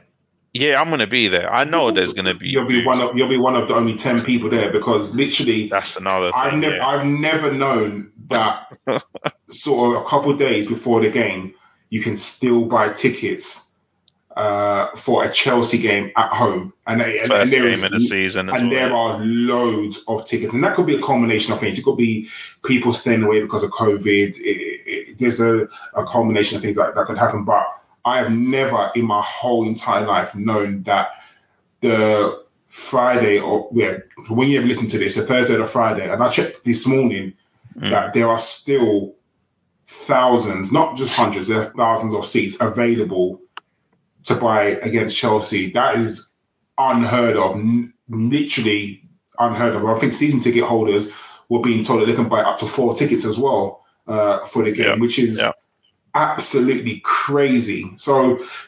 I like you, Fem, I want the best atmosphere there is. I genuinely want it to be electric. I want us to shout loud, be proud of the team. But you can see it. If we're losing 1-0 at half time, from South London, I'll hear those boos. Because it will be as loud as it will be, so loud. It will just, when the car, we're not going to give them the first minute. Danny, it's just going to be loud. But we have to try and back the team. But I'll come back to you, John, because I want positivity. So, John, I'm just trying to say, yes, I understand that you're saying that if we, for some reason, we lose to the top 2 teams, okay, cool. Let's draw a line underneath that. After that, we've got Norwich at home, Burnley away. So let's just say we take 3 points from Burnley, 3 points from Norwich at home, and we lose to Burnley away. That's impossible. Sorry. What, you don't think that we're going to beat Norwich at home? No, having 3 points out of 15 is it just makes me feel sick. But go on, John. I mean, am I going to be positive? No, I'm going to be disappointed, but I'm going to look at the games we played and realistically go, right, Brentford was shit, kind of probably expect. I was hoping for a win, but I probably would have taken a draw, just the atmosphere and everything else. But then we had the whole situation with the squad and players not being available. So, right, whitewash it. Just like we'll ignore that one. The Chelsea and Man City games for me are free hits. And if anything, they're the weird sort of games where he might do better, especially the Man City one, because he seems to do pretty well against Pep. If he lost away to Burnley, I'd be really pissed off. But I'm not going to like lose my shit and go, the manager's got to go. Like, who do people... This is the other thing that really irritates me. And it kind of comes back to what Danny said earlier about Emery coming in and having to get rid of Wenger players and Arteta coming in and having to get rid of Emery players. If Arteta goes, those players at the club are blind. They're not Arteta players. They are Arsenal players, because this should be the direction the club should be going from now on. They should be this sort of age profile, this kind of style of play. This is the way Arsenal Football Club wants to play football. You should then go and get a coach or manager or whatever it is to come in and say, right, you're only coming to this club because you play the football the way we like to play it. And there's the players that you have. And we will continue as a club each year to invest in those sort of players. So I wouldn't call them Arteta players. I would call them Arsenal players. But if you get rid of him, who are you going to get as a coach? Everyone keeps telling me to sack him. They're like, sack Arteta, sack Arteta. If you're in charge, you should sack Arteta. I'm like, but for who? And everyone's shouting at me, Antonio Conte and all these different names. I'm like, these people aren't going to come to the club. You've got no brain at all. Have you ever looked at their managerial career they're done? Why someone like Conte has just left Inter Milan? Because they've got no money. Because all he wanted to do was spend a shit ton of money. He will go to a very, very good club with a good squad, or he'll go to a club with a shit squad, but they'll say to him, there's 500 million, go and spend it on whatever you want. And we'll have full control over it. You're not going to get those sort of managers. We're not in that position. So people can bitch and moan and whatever about the results as much as they want. And don't get me wrong, if Arteta gets his tactics horribly wrong this season, and I don't see improvement in our speed of play and things like that, I will be moaning about it as well. But I genuinely don't see the point in sacking the man until, if it gets to Christmas, right, and we're absolute garbage again, and he's had players available, you know, like Partey's been fit for when he comes back, and Saka and everyone else is all available, then fair enough, I'd be like, all right, yeah, maybe there's an argument for it. But sacking him for the sake of it because the results aren't going your way, and then going, oh shit, well, we sacked him now, who are we going to bring in? Oh, fuck. Right, we'll get in a temporary guy until the end of the season, and then we'll scramble around to try and find someone. None of these things or plans are in place. And the problem is, I don't trust the people above Arteta, and I don't think he's been helped in this at all, which is why I do have some sympathy for him. There's no one above him running the club properly. He has come into Arsenal Football Club at the worst possible time, totally inexperienced, and basically gone, oh, we'll make you the coach. That's fine. That's all you got to do. Just worry about the team. Oh, actually, you seem like quite a smart guy. We don't know what we're doing. We're going to make you the manager. You can fucking decide everything. Please be the next Arsene Wenger. And this has all just been thrown on him. And they're basically having to, you know, like rebuild the club from the ground up, like with scouting, with the academy, with everything.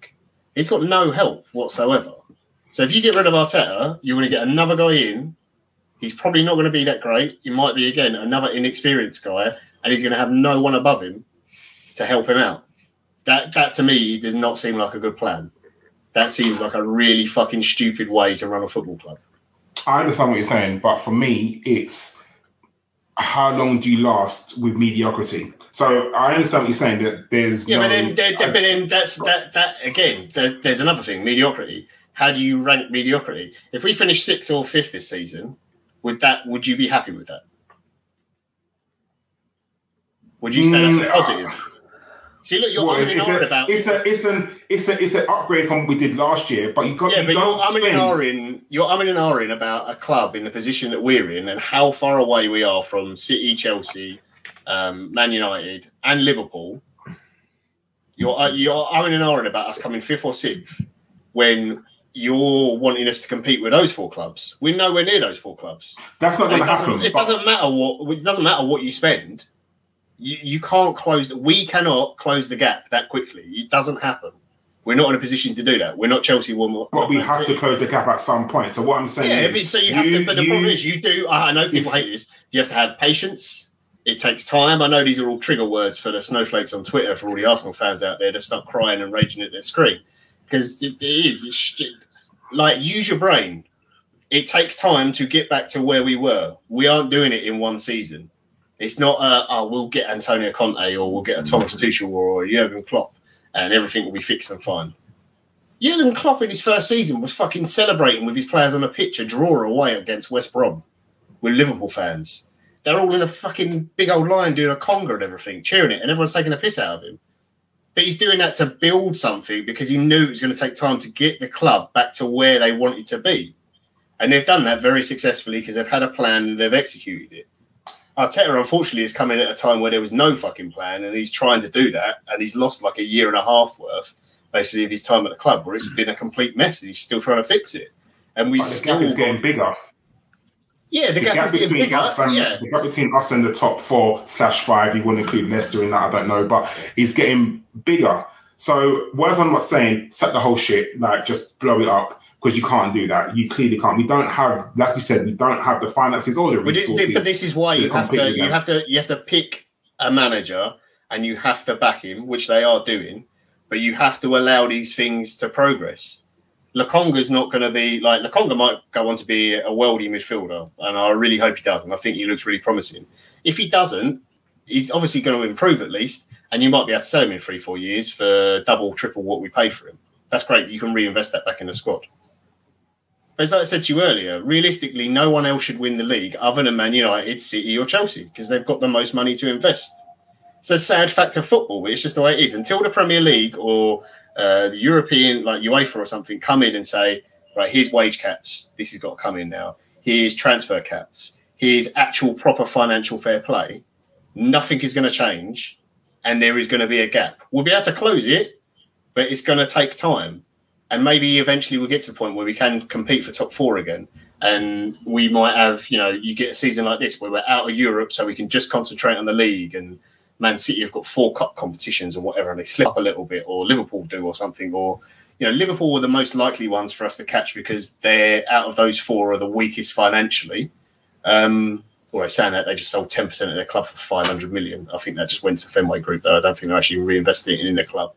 But they're the weakest in that sense, but they're already rebuilding. They've brought in that centre-back, the young guy, because Van Dijk and Salah and people like that, they're all getting on in age. They know their squad's aging, so they're already starting their redevelop for their next cycle. And it's just something we have to do. It's just that we're way behind on them. So we're trying to do a little bit of a bump up with purchases like Ben White and stuff. Lokonga's one for the future, but there's rumours about going for, we were looking at Abraham. That obviously didn't go through, but let's talk about Dominic Calvert-Lewin. People might not get excited by that. That's the kind of player that really excites me. He's the sort of guy who's going to get on the end of every single Kieran Tierney cross. People might go, he's not a big name or whatever. But this is the market we're shopping in. We're not shopping in the same market as the other big teams. And that's the way you close the gap. You have to build the squad better and structure it better. And until, a lot of the dead wood is gone and these players get older and grow together, that ain't going to happen. Yeah, I understand. For me, I don't see anything that Arteta has come in to give me confidence that he's going to change it. Yes, you can talk about the FA Cup win. If Arteta did not win the FA Cup, he would not be in the Arsenal squad. He would not be the Arsenal manager now. Defence massively improved under him. Did it improve to 8th? No, I mean, if you look at our defensive record, it's not 8th in the league. It's third best. It was third best in the league. But overall, we ended up 8th. All these stats about, we were the best there. Yeah. But form runs from, that's like, like the season when Leicester won the league and we should have won it. Well, actually, Tottenham should have won it, but they came third in the 2-horse race somehow. Over that whole year, we were the best team. Well, great, cool stat. That's not how things work. But if you carry that form on from one season to the next, then it works out really well for you. Liverpool were fantastic, like ridiculous. What did they lose? 1 game all season and didn't win the league. Not last year, the season when before they won the league against Man City. Yeah, they lost 1 game and they couldn't win the league. That's ridiculous form. But what they did was they had a building block and they went, look, we did that last season. Let's go and improve on it next season. And you have to take those things. People might not like it and go, oh, it's a stupid stat from Christmas till the end of the season. It means nothing. Well, no, it does, because players will look at that and go, hang on a minute, when Martin came in, we started playing really well. We were scoring more goals and we were a bit more free-flowing. We were playing faster. Smith Rowe was getting on the ball more. Saka was playing well. Now, even when Saka was out of the team, we were still getting goals and he was like our shining light last season. Oh, look, fuck me, Martin Odegaard's just walked through the door and he's not only is he signed for Arsenal, he said he wants to join. He wants to come and play for this club. This makes me excited to be a player and come into training every day. They're making the right moves. So you just, I know people hate it, but you have to be patient. It ain't going to get fixed overnight. This problem has been going on at Arsenal for over 10 years. This decline, it's been very, very steady. And in the last 3-4 years, it's gone all of a sudden, boom. Because what you've done is not only is Wenger gone, and I put it less down to his coaching, because I think in his last few years, his coaching was, to be fair, not great. And not to knock the man, because he won amazing things and did amazing things when he was at Arsenal. I loved every minute of it. I always cheered it on. It's all the other stuff that went when he went, because there was no one running the club. Absolutely no one running the club. And he left, and then you had all these scumbags come in, like people like Raul Sanllehi and others, who basically came in there to rob as much money out of the club as they could before they got caught. Arteta has come in and looked at the club that he was at whilst it was under Wenger and gone, fuck me, what has happened to Arsenal? I need to sort this out. Because he's genuinely, like, from the stuff that we hear from certain people about what goes on at the club and sort of feelings and stuff at the club and around the training ground, it's the players themselves is good vibes, but the rest of the club is terrible, saying, you know, Arsenal are not what they used to be. Everything's gone wrong. These are not the values the club used to stand up for. And Arteta is trying to bring all that back. It might be too much for him, and I hope it isn't. I hope it all works out for him. But, you know, that is why I do have so much sympathy for him, and I'll stand by him, because as long as he's Arsenal manager, I'm going to cheer him on and hope that he can fix all the problems there. I don't know if he can do it. He might not be able to. But it doesn't. I honestly don't think it matters who you get in there. It's such a big job. It's going to take time regardless of who it is. There you go. There's my war. There's my War and Peace rant on it.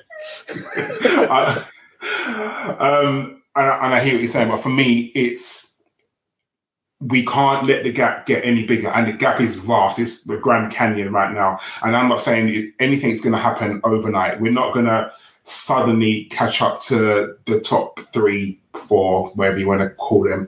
It's not going to happen. I stupidly optimistically said that I think we'd be close to the top 4 because we're playing one game a week. Whilst other teams are flying all around Europe and playing on a Wednesday, coming back and then having to play on a Sunday, it takes its toll. Of course it does. Look at us when we was playing Thursday, Sunday. It messed with us, especially when you're flying to the deepest, darkest depths of Europe. I mean, I know that will be the interesting point of the season when the European games start, and when all those teams having to do two games a week, like in close succession, and we're only playing once a week, to see what the form is like. And then see, oh, hang on a minute, is this the bit where Arsenal gain some points on people and make places up the table because they've got 1 week, bang, 1 week, and everyone else is doing all the travelling. I think the team Spurs are playing to tonight don't even have like numbers on the back of their shirts today. They had to like put them on fucking black marker pens and shit. It makes me laugh. Femi, I'll just wrap up this Arteta thing before we go on to listeners' questions, but based on what you've seen maybe over the last year and what John said and what I've said, what are your thoughts on Arteta going forward? I'm so 50-50, man. It's crazy. I'm just like, I like him, but like I said, man, that run last year just damaged my confidence. My confidence was unshakable. I was like, yeah, he's gonna do it. He's the man. He's a man. But I was just looking at the table. You know, after 13 games last season, we had won 4 and scored 11 goals after 13 games. And the reason why I gulped at you saying, imagine we lost to Burnley, in that, you know, the fact that we're even accepting, we're at a stage where we're like, oh yeah, we're going to lose to Chelsea, we're going to lose to Man City. And it's kind of like the fans are just accepted it. It's scary in itself. You know, the fact that, you know, that Arsenal have got to the stage where we are now, we go into games like Chelsea and Man City just not even thinking that we have a chance. Even last season we beat Chelsea home and away. But this Sunday, maybe because of all the injuries and stuff, we don't think we have a chance. But for me, with Arteta, I come down to style of play and the process.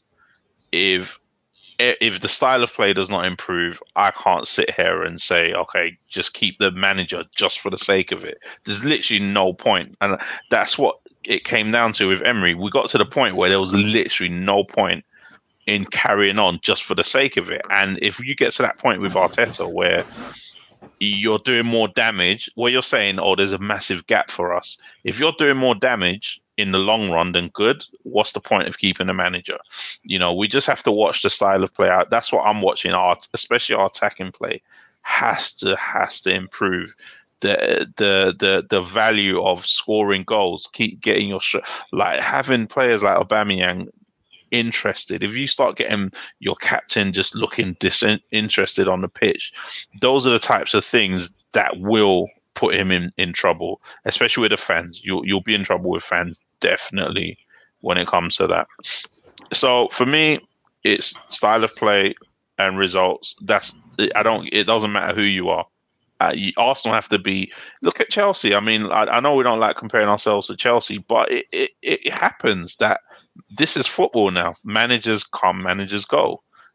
Tottenham got rid of a manager just before a cup final. These things happen.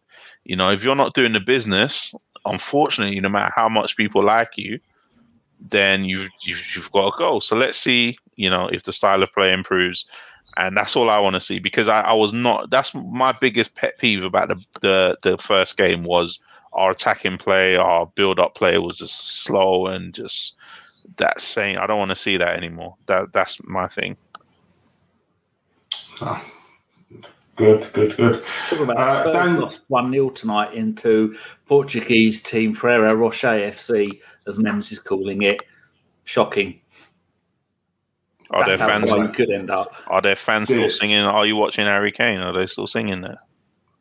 No. I think that saga is hilarious. I mean, he's going to end up at Man City, isn't he? Like, I still think that saga is absolutely hilarious. Like, their captain just. What makes me laugh is that he went on strike, or he never turned up for training, and then all of a sudden his PR team said, "Oh shit, we need to turn this around," because at the start of the week, if you went on strike, straight away you would be tweeting, "I'm not on strike, I have to isolate," or the club would be saying that, and the club came out and said absolutely nothing to back him. So we all know it's all good. They took a youth team out there. I mean, what is this? Their main striker was 17. This is I mean, imagine that we would have been playing tonight in that game, wouldn't we? If we had picked them in that would have been us, last day. That would have been us. They don't want to play in that competition at all. Yes, it's in Europe, but they don't really want that at all. I don't think anybody wants it. It's the lower European clubs where what's good though about this, because we're not in it, is they can send out a youth team like that tonight and they go, "Oh, it's because we don't care about it." And you can take the piss out of them for it. If they send out their first team, you can take the piss out of them for it because it's a competition no one wants to win. And even if they got all the way to the final, they'll probably end up playing like Roma or someone I think are in it and then lose to Mourinho, which would just be fucking like karmic justice. So they cannot win either way. They're fucked either way. So look, as always, Spurs can make you smile. That's so drop in the glory days of winning the Audi Cup, isn't it? Bless them. Anyway, Daniel, do you want to start doing some listener questions? I certainly do, dear. Right. Where did I put them? There we go. No, that's not it. Here they are. Start off with you, Femi. From Double D Rivoli, who is not a financial advisor. They say, are we as fans, I've not checked these to see if we've already covered it, so if we have, just pretend we haven't. Are we as fans putting Arteta under extreme pressure after one game? This club can't be fixed in 1 year of Arteta. Look at the success of Emery after he left Arsenal. Yeah, we've kind of covered this, but what I'll say it's not the one game factor. This is an accumulative factor. This is a factor of last season. That's why. But for me, I've gone a bit on the offensive the last couple of days because some of the disrespect towards Arsenal and Arsenal players is just getting too much now for me personally. I mean, it's like I'm not happy with the situation. I'm not happy with the manager. But when other clubs are taking a piss out of Arsenal, which they literally are, and then Arsenal fans are joining in, you know, when I read some of the comments under some of these viral videos from some channels that have been going around just mocking Arsenal, mocking our transfer business, mocking our manager, mocking our club. And it's like, I know we're not happy with our club, but flipping heck, someone's got to stand up for the club. And I said the other day, you know, for me, it should be ex-players that just put their foot down and be like, no, you can't talk about, but ex-players are kicking Emmanuel Petit doing his 2-footed in. I'm saying Gallus. Some other players will come and put their 2 foot in, but it's the sign of the times, you know. Arteta, you know, he has to be a big man. He always says it himself. You know, when he's doing these press conferences, I watch all these press conferences, and he starts banging his chest and he says, "Me, it's on me." You know, he has to take it. He has to be. He's in the big boy seat now. He can't complain. You know, if the results are not good, if the performances are not good, he has to stand up for it. Whether it's one game, whether it's 2 games, you cannot look at it and say, okay, we lost to Brentford, we lost to Chelsea and Man City because we expect to, and we're at 0 out of 9 points after the first 3 games, and every Arsenal fan should be all right with that. No, they shouldn't be all right with that. We should expect more from our club as well, but we have to stand up for our club. That's what I will always say. We have to stand up for the club as well.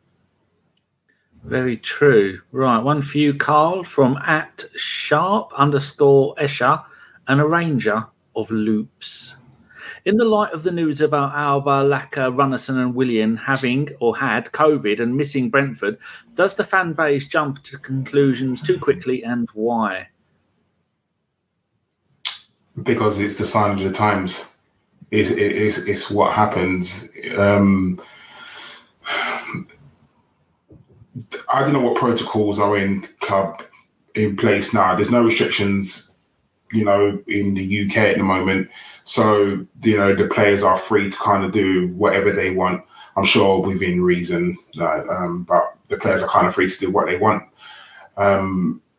Clearly, it's gone around the training ground because I can't see Runnison, Aubameyang, and like I said, ever hanging out together, like going down the pub for some drinks. So clearly, you know, it's happening in the training ground.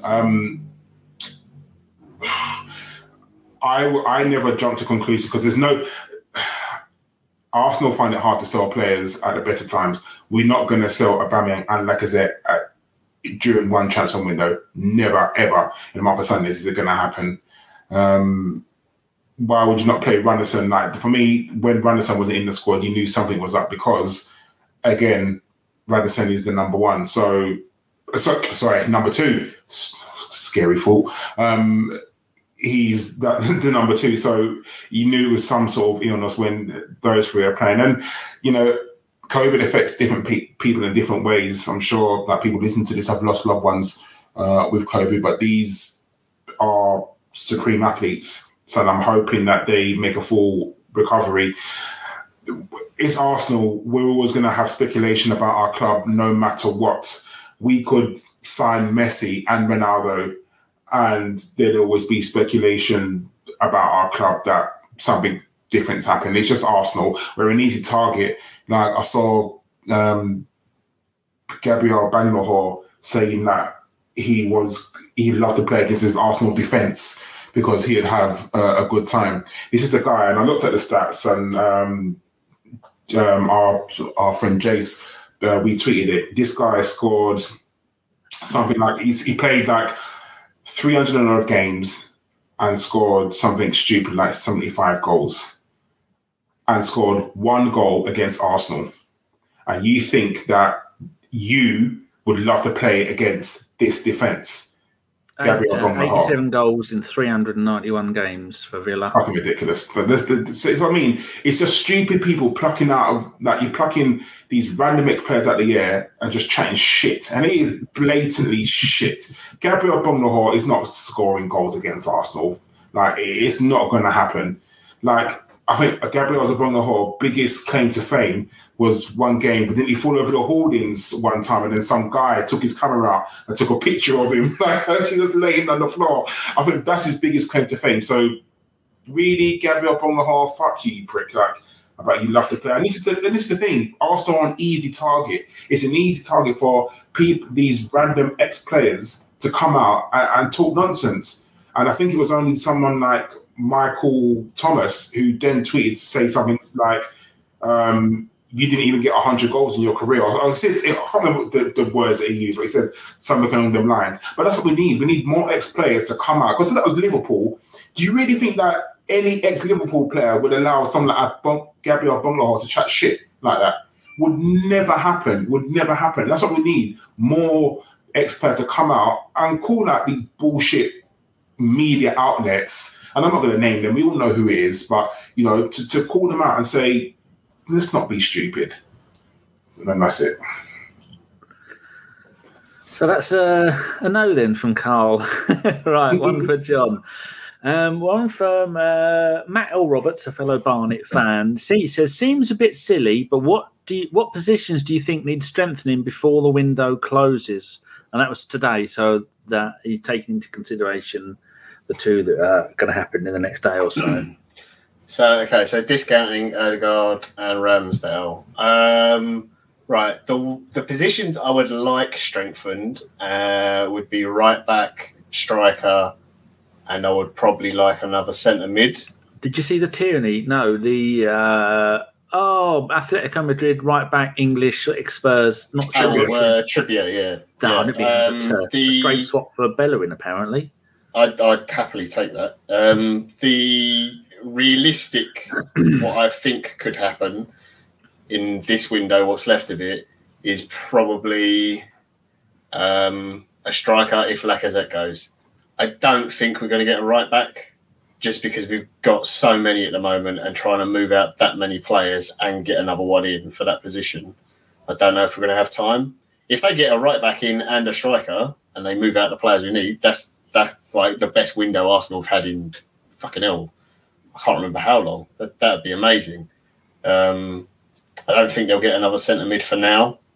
There's still talk about a while, but I don't know. Like everyone's gone cold on him all of a sudden. It's crazy, isn't it? 2 years ago, it was 60 million. Everybody wanted him. Like everybody wanted him, and now nobody wants to take him for 20 million quid. It's like something very strange going on there. I think if we get another player in, the next position is probably going to be striker, and that's if Lacazette and Nketiah go. I think Nketiah will go. I'm not sure if we'll get someone for Lacazette or not yet, but I can't see anyone else. But I would like a first choice right back as well. But there are lots of teams that want to do swap deals with stuff like Barcelona can't. Gerard Piqué took a 50% wage cut from 210,000 to 105. He said, "I love this club, and I did what needed to be done." They still haven't got enough wage allocation to let Aguero sign. Yeah, he won't be registered till January, I think they said, basically. So he's got so much to do to get off the wage bill. He's looking to leave, and so they're looking to swap players. So Aubameyang going there, but he's on 200-300 grand a week here. He's never going to take half of that to go there. Pjanic looks like he's going back to Juve, and he's going to take a wage cut to go there. And he's on about 400 grand a week, so that so he's going to take a wage cut to go there, and Barca are going to pay out some money or whatever, but it gets the wage bill lower. And there's loads of things like that. Get rid of is Griezmann. I think he's the highest earner now. Yeah, he is now. But this is the thing. It's like I said earlier, I just think you'll get to the end of the window and there'll be a lot more deals done then. Whether we can get everything we want done in that short space of time, I don't know. But yeah, the striker name I'm hearing at the moment being bandied around is Dominic Calvert-Lewin. And the one thing I would say as well very quickly, and I said it on the last podcast, I am convinced, and I will keep calling him this, Dick Garlic, not Richard Garlic. I refuse to call him Richard. Dick Garlic's just a great name. I'm convinced that he knows something about the Premier League changing rules in the next season or two about homegrown quota, because the amount of English players we've been linked to is ridiculous. So he's definitely, I'm sure he's given him the inside track because he was working for the Premier League when he on their commission or whatever for quite a few years. So with Brexit and everything else, I think that's why we're going for so many English players. You imagine, like I said before, the homegrown quota goes up 3 players. how much more the English premium tax will be higher than it was before. Ben White would have cost like 80 million or something stupid. It'd just be even higher than it already is. So I'd happily take Calvert-Lewin if that's the player they go for. I think you get goals for us. We need to freshen up in that department. But the whole the Lautaro Martinez thing, forget about it. Ain't happening. He's not leaving. No, wouldn't want him. I don't think he'd work. Right, Sam in New York, who is many things in one, apparently, has asked, all of you can have the answer to this, but I only want a name. I don't want anything else because we're in a hurry. If Arteta was to be sacked, should we bring in a talisman coach like Conte or someone low-key like Potter? So go Femi, Carl, John. I would love the Ajax manager, Ten Hag. Oh, cheeky, Carl. I'm going to say the same. No, genuinely exactly the same. John got full hipster here. I'm picking one of the two that he offered, and I would rather Potter than Conte. Oh, lovely. Right, Femi, question for you from CDN Guna. I think that's Canadian, so I've added from his bio, just like our Jeff, he loves his family. And I think you put it in the right order as well. Have we had a game-changing keeper since Lehmann? I mean, I still have a soft spot for Wojciech Szczesny. I know he had a little bit of a. I'm still shocked that he left actually in those circumstances. I mean, I'd love to read a book on what that whole situation was because we had the. You know, he was a homegrown. He's only like 32 now. A homegrown keeper. He ticked all the boxes. He loved the club, and he had been here, you know, since the age of 16. So for me, he's one of my favorites. But Jens Lehmann, I mean, it's very tough to get a keeper as good as Jens Lehmann and David Seaman. It's very, very tough, especially with their professionalism, their longevity in the game. So the answer is not as good as Lehmann, but I would say Szczesny had the potential to be a great keeper. But you got to remember the teams that they played in as well would have made them look a lot better as well. If you stick Szczesny in the defense in goal for the Invincibles, he could have easily have been as good as Lehmann. That's how I'll judge it, really. Carl, we can hear whatever you're watching, or were you asleep? Not watching anything. I can hear something in the background, and you were looking at your phone. You can't. There's nothing on my screen. I'm watching. I don't know if you remember Phone Shop that used to come on Channel 4. That's on. My friend works on that program. My friend works on that. He was in 2 episodes of that and the IT Crowd as well. It's one of the funniest TV programs ever, and I'm rewatching it at the moment. It still makes me laugh after all these years. But am I getting the same question?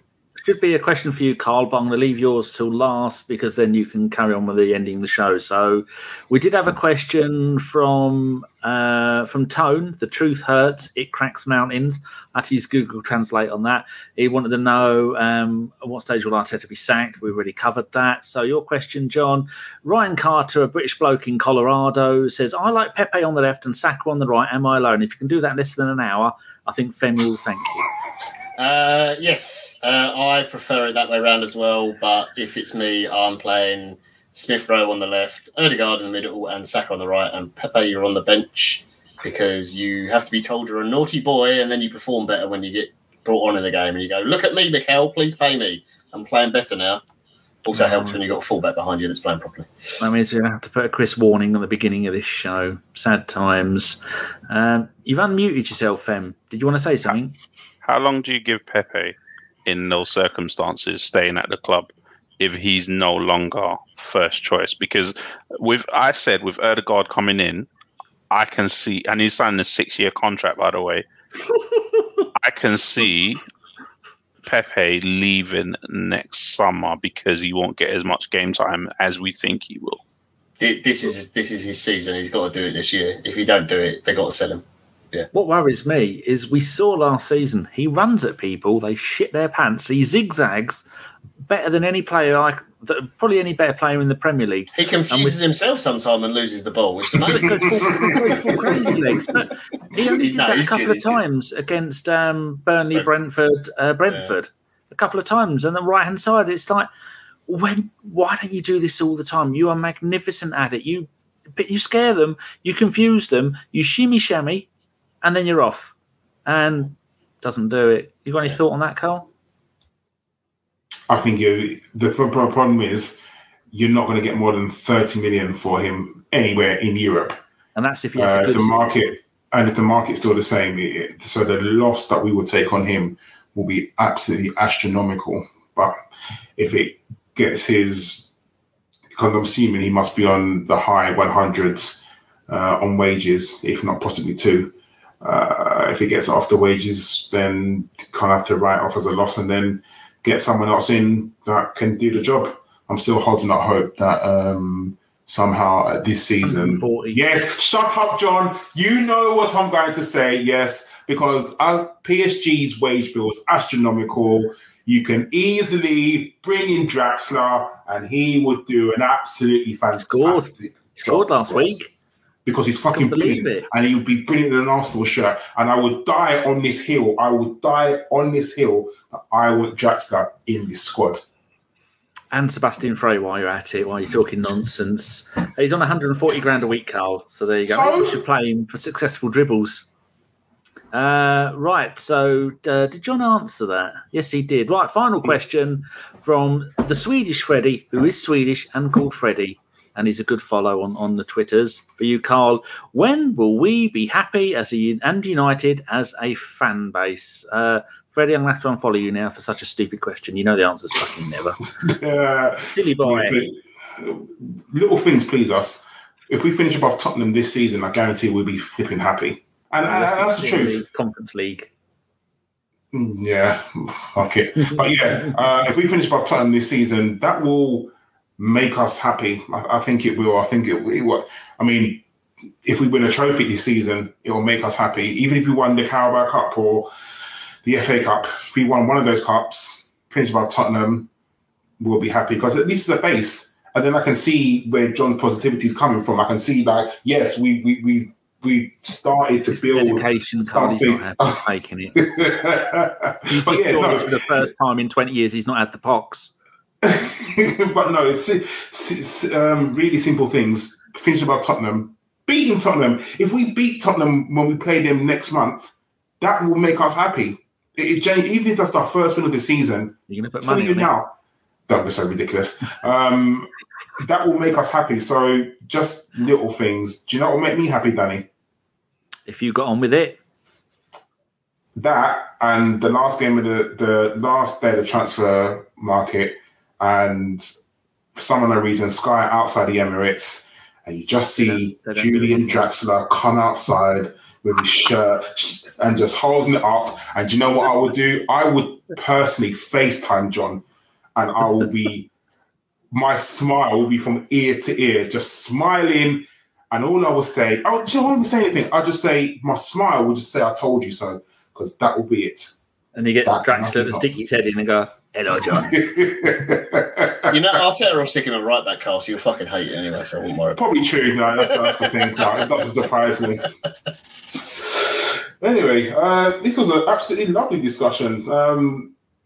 We've turned a negative result into a positive. We're about to sign 2 players, whether you like them or not. We've got to support them. And people, if you're fucking messaging players that we haven't even signed yet on social media, telling them to sign for the club, just fuck off. Like, stop being stupid. Like, because do you know what the worst thing is? You're not doing that to his face, and that's normal with people with social media account, football abbey Twitter, as I call them, because that's what they are. They don't show their real face. Like, you're texting or messaging people saying, "Don't sign for my club. I don't want you." Come on, you got to back players. Like, yes, we're getting Ramsdale. He may not be the person that you want, but he's a person that's going to be our number one for a few seasons. And we're getting Odegaard for still at 30 million.